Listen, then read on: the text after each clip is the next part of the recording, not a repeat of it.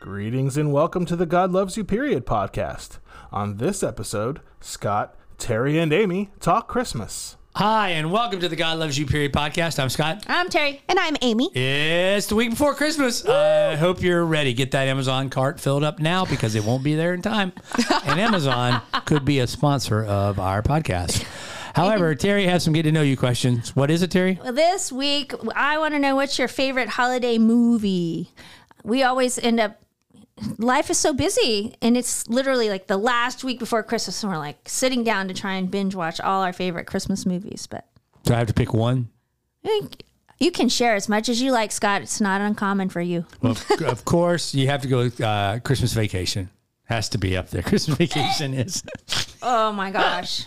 No. Christmas Vacation. Not in my repertoire. That's with Chevy Chase, right? Yeah, with Chevy Chase. Yeah, I love Amy doesn't even know who he is. Awesome. I know who Chevy Chase is. I hear he's a jerk. Sorry, hope you're not listening to Chevy Chase. Can I finish my Go story? ahead, Scott. And so then I really like It's a Wonderful Life. I'll watch that every year. You stole that was going to be mine. I always watch it, like it's on at 11 o'clock at night on Christmas Eve, and after Christmas Eve services, that's the one I want to. Yeah, and I like Christmas Story. Usher. Christmas Story. Red Ryder, BB gun, shoot your eyeball out. Have you seen the new one? I haven't seen the new one yet. I will. Apparently it's That's really what I hear, good. but I really like that. No one knows mine.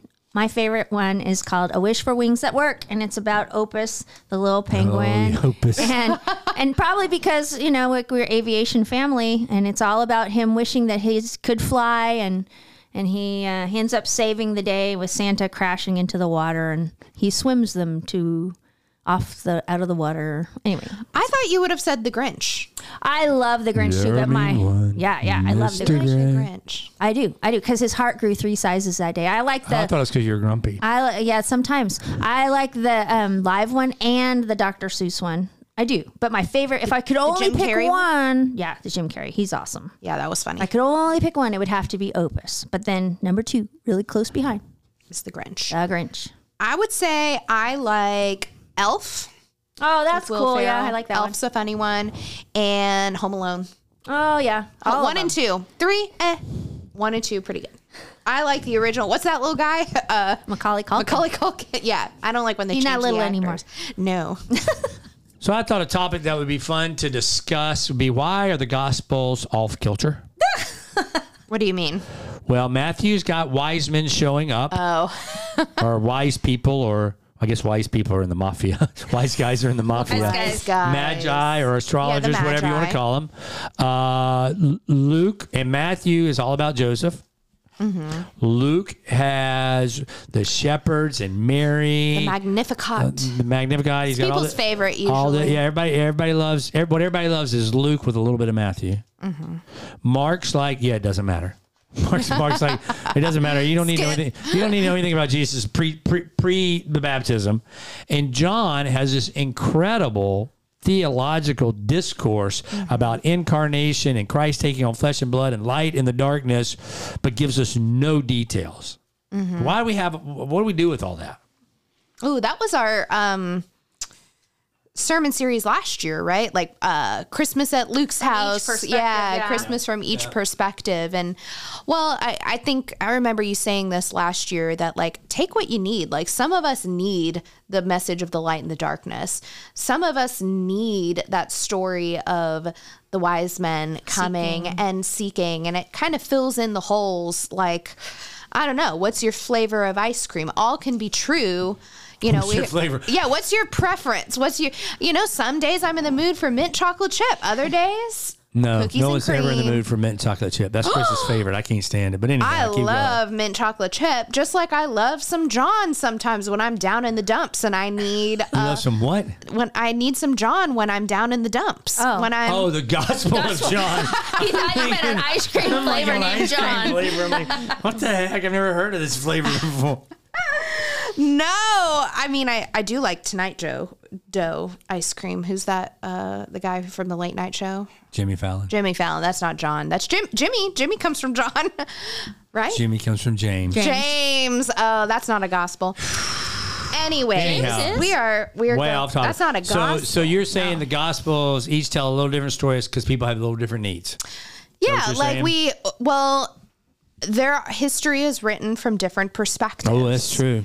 History is written usually from the victors, right. But I think this gives us a different periphery of different. I mean, Matthew is all about the fulfillment of the prophecy, so it's a very Jewish gospel. Right, very much. Luke, totally different perspective. Not Jewish from the Gentiles. So you're getting a lot of different perspectives, and so you're seeing the birth of Jesus from many different angles. So I think all are important, but at times can be contradictory at times. I don't know. Maybe not contradictory, but differing. I read a quick little commentary that said that people like to use that Mark didn't talk about the manger or Jesus being born to say, well, did it really happen then? If he left it completely out, or is he just ignoring it, or is he just avoiding it, or can we use this as evidence that maybe Notes version, right? And this person that I was reading said, well, actually, he still knew that Jesus. He acknowledges in his own small little way. Apparently, in Mark 6, he says, "Is not this the carpenter, the son of Mary?" And they said that was really controversial, because if he didn't recognize Jesus as being of divine birth, he would have said the son of Joseph. But he clearly said, Jesus, the son of Mary. And that in that one, even though it's just one little tiny sentence, that acknowledges the divinity of Christ and in his gospel. So. I think it goes back to what Amy was saying a little bit. For Mark, it wasn't important. He's getting the gospel out. He goes, hey, you don't need to know about it. That backstory doesn't matter. But I think Luke, who has the most to say about Jesus' birth, is a reflection that Luke is writing to Gentiles. Mm-hmm. And so who weren't raised Jewish, obviously. And they're used to stories of their great people having birth narratives that are divine and mystical in different ways. That's true. They're used to stories about Hercules and Achilles and Caesar, and now even Alexander the Great having these birth narratives that set them apart, that great men had a great birth story. And so Luke, writing to a Gentile audience, says, I have got to have a great birth story so that they buy in and agree into who he is. Otherwise, they're not going to read any further. That's great. I have never thought of it that way, but that's spot on. And Matthew is like, if he's writing to a Jewish audience, they want to know, well, what's the prophecy? Yeah, what does it say in Isaiah? What is it? Matthew does it, and you may want to argue that John years later is like, yeah, y'all kind of covered it. Let me tell you the real reason. And what's underneath it? What's underneath the bigger stuff? And he probably had already seen how people had responded, and he was filling in the parts that they were missing. And I do think you have to be careful. We have such a tendency to mush all four gospels into one gospel, into one story. There's a lot of talk. The Chosen's pretty good. I've been watching some of The Chosen. It's a good little app thing. But it mushes all the gospels into one story. And the danger of that is you lose the theological nuances of each of the gospels. The particularity. They're trying to make, they want you to see, this is the point I want you to see. Don't miss this. And we get so wrapped up in this part, we mush them all together, that we miss the little nuances in that Luke's taking a dig at the empire and Luke is clearly giving Jesus a great story, but rising up the humble to give the great story, which is, we love that. In the U.S., we love those stories of people from underdogs, humble beginnings coming out, right? Underdog. Matthew doesn't have that. Jesus is like, he's full-on king of the Jews right from the beginning, right from the get-go, which is what the Matthew gospel needs. And Matthew has those magi, those wise guys from the mafia showing up who are outside the empire. That's a big deal, coming to worship the king. Here's my question. I thought about this the other day. Did they follow a star? Where in the Bible does it say they followed a star? It's a song, right? It's a star. It's a song. Thank you, Terry. They don't follow a star. Go read the Matthew story. They saw a star in the sky that told them the King of the Jews had been born. But they don't follow the star. Oh, yeah. I mean, I always, as a kid, I thought, this is their navigational tool to find out where exactly they got to go. Right. So that's the reason they go to Jerusalem, is because they saw the sign. They were astrologers. And so. But it wasn't right above. But it says they go and they go to Jerusalem because that's where the king's going to be born. And they go, no. The king's born in Bethlehem. That's what the scripture says. And then it does say in Matthew they go out and they saw their star and it led them to the things. There was a star at some point maybe, but we make this big deal that there's a little star dancing in front of them that they're well, following. We put like the GPS. star. I mean, I think of like my kids' nativity at my home church every year. Star was right above the manger. It was all right. Oop, there it was on top. And let's not forget that the Jewish people followed a cloud and a pillar of fire and pillar of cloud. So following something, I don't think is necessarily a far stretch. Now, it may not be, delineated right here, but I'm just saying that wasn't unprecedented to follow something. Mm-hmm. Well, and there were Zoroastrianism. I'm having a hard time enunciating this word, but it was a certain philosophy. Right. They were navigators Iranian, of. So it is almost like they're like that comes with the profession of studying stars. Right.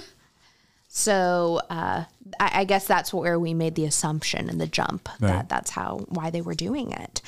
And it wasn't just 3. That's another. Yeah, we assume that there are 3 wise men. Because there are 3 gifts. Somebody shows up without 3 gifts. You don't show up to a party without a gift. Yeah, there you go. So what was it? Myrrh, frankincense, gold.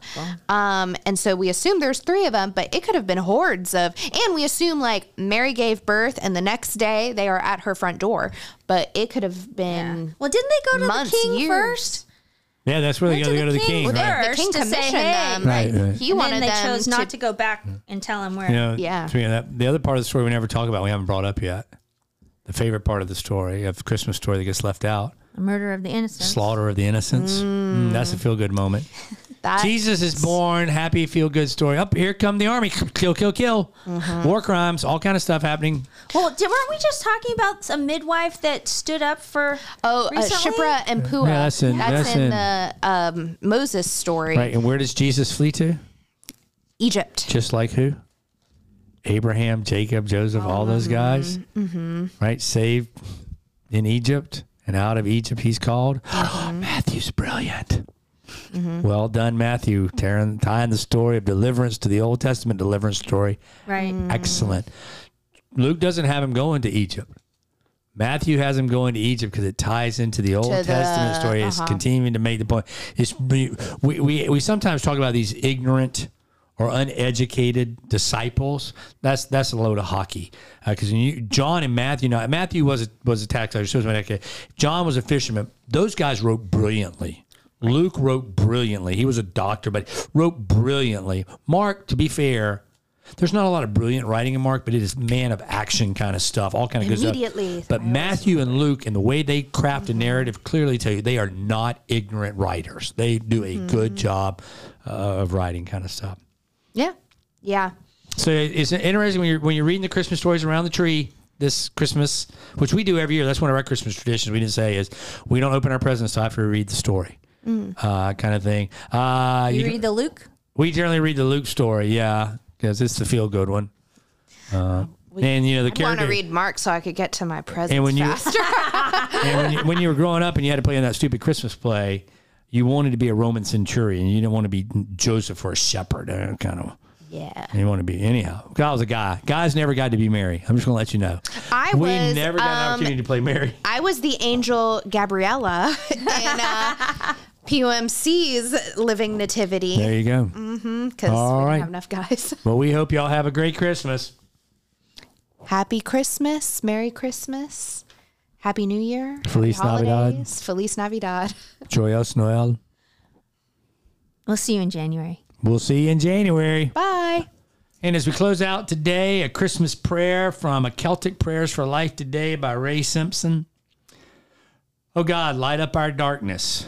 Jesus proclaimed by angels. Light up our darkness. Jesus worshiped by shepherds. Light up our darkness.